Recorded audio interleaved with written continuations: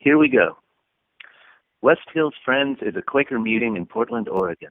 You can find more information about our community at westhillsfriends.org. As a Quaker community, we encourage everyone to share from their hearts, especially as it pertains to God's leading in their lives. These words are shared into a community that values the opportunity to respond and dialogue about what is said. The responses and dialogue are not included in this recording. The views expressed in this content are solely those of the original contributor and do not necessarily speak for the entire West Hills Friends community. Thank you for listening. Have a wonderful day. Thank you for listening. Have a wonderful day. If you love those who love you, what reward will you get? Are not even the tax collectors doing that? And if you greet only your own people, what are you doing more than others? Do not even pagans do that?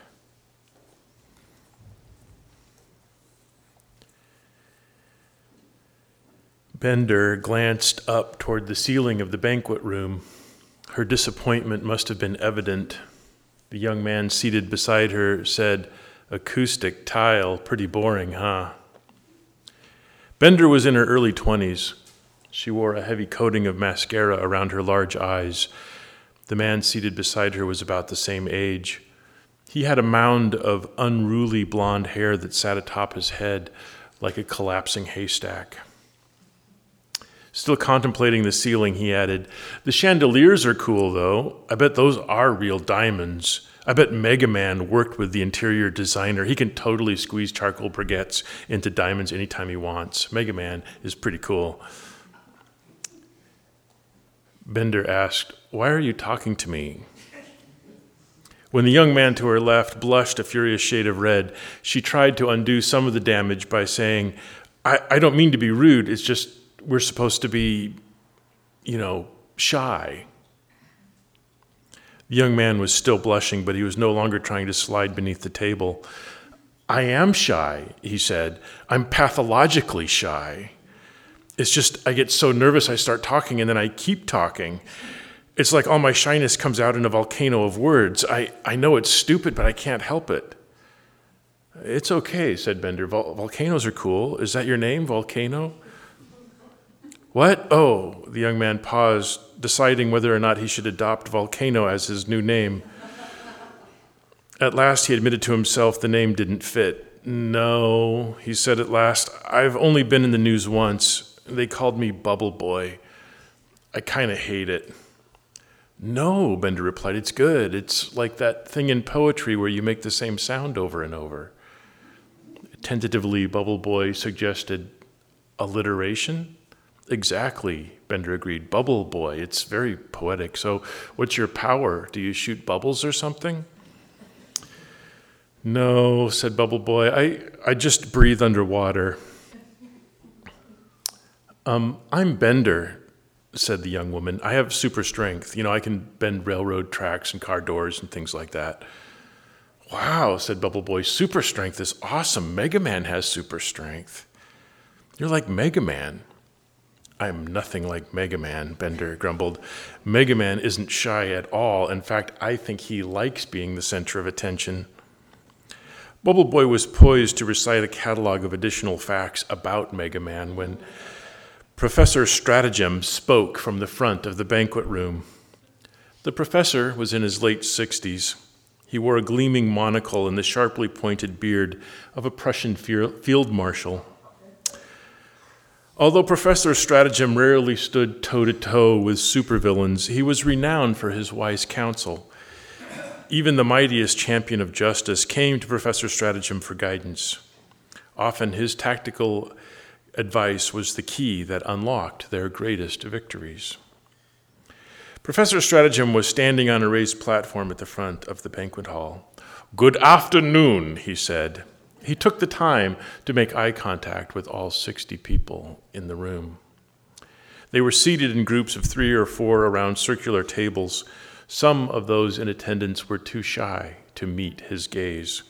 They dropped their eyes as he turned toward them, his monocle gleaming with predatory significance. "Look at me!" he shouted. The professor punctuated this demand by slapping the podium with the flat of his hand. Bender heard Bubble Boy whimper softly in the seat beside her. Nevertheless, the young man's eyes were riveted to the front of the room.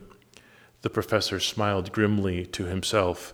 "If you are going to be heroes," he growled, "then you have to pay attention." The professor looked at a few of the empty chairs that were scattered around the room. Very pointedly, he adjusted his monocle and said, "Those of you that have the powers of invisibility, shadowy presence, or camouflage are still expected to participate fully in this workshop."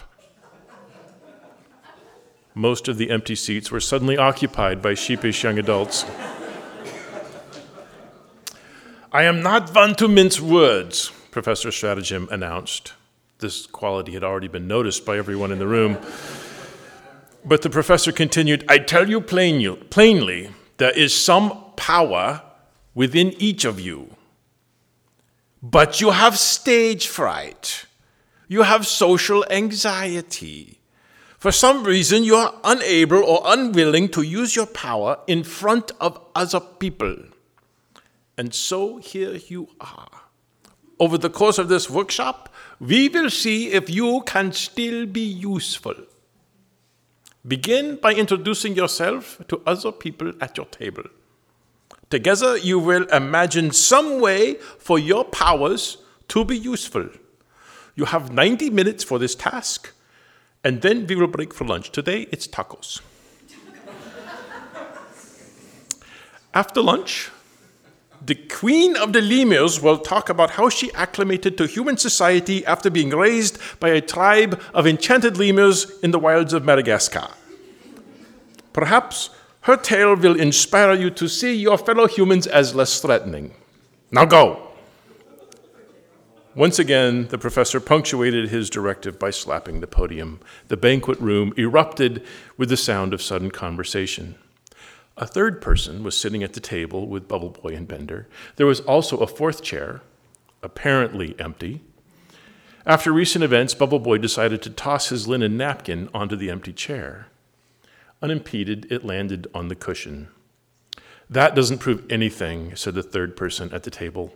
She wore a velvet cape, which obscured most of her face.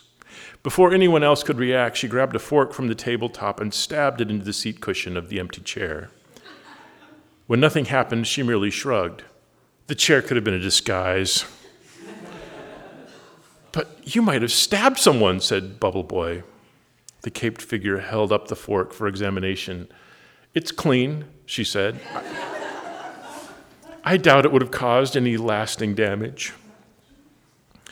Bender asked, "What's your power, stabbing furniture?"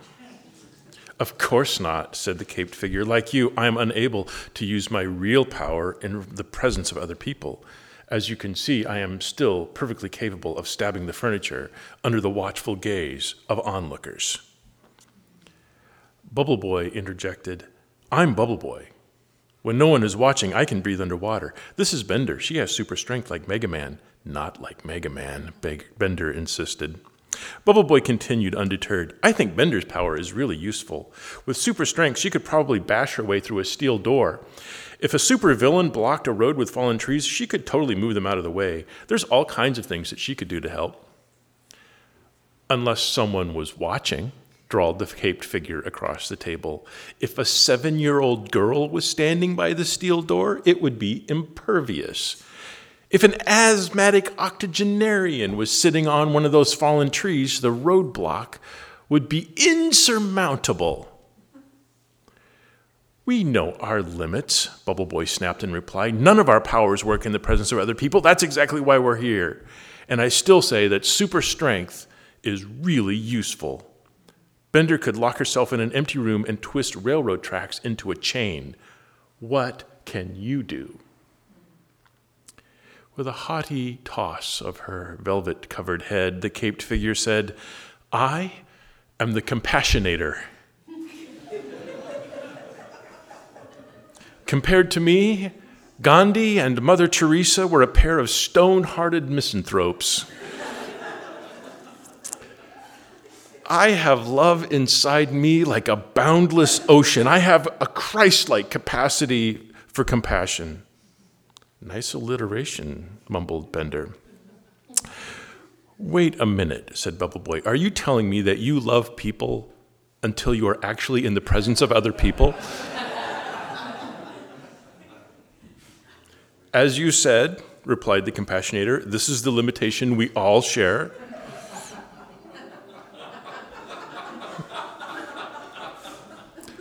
No, Bubble Boy insisted. It's different for you. That would be like me saying I could breathe underwater unless I was in the presence of actual water. It would be like Bender saying that she could dismantle a bulldozer with her bare hands unless she was in the presence of an actual bulldozer. I'm like all of you, said the Compassionator. I have amazing powers, but they don't work around other people. Catching sight of Bubble Boy's point, Bender asked, but how do you know that? Exactly, Bubble Boy agreed. At night, when the darkness hides me from other people, I can walk down to the edge of the lake. I can go into the water and lay on the lake bed for hours, gazing up at the moon through the rippling surface of the water. I can do that, and it would be impossible for other people. I can do that. When there's no one around, Bender can twist Volkswagen vans into origami cranes. She can do that. What can you actually do? I don't do anything, said the Compassionator. What I possess is a feeling, or possibly a state of being. I doubt you would understand. Call it what you want, said Bubble Boy, feeling or state of being. How do you know that you have something beyond the scope of mundane emotions? If there's no sign of it in the world, how do you know it really exists? Just because you have a cape, said Bender, that doesn't make you a superhero. Love only becomes real in the presence of other people. If you love those who love you in return, then your love is real, but it's also very limited. The cause of love is not expanded when it exists inside a closed circle. For the cause of love to expand, we must learn to love those who do not love us in return. We must push the frontier of love beyond the landscape of settled mutual affection. Love has the power to do this. Do you want that power? If you love those who love you, what reward will you get? And if you greet only your own people, what are you doing more than others?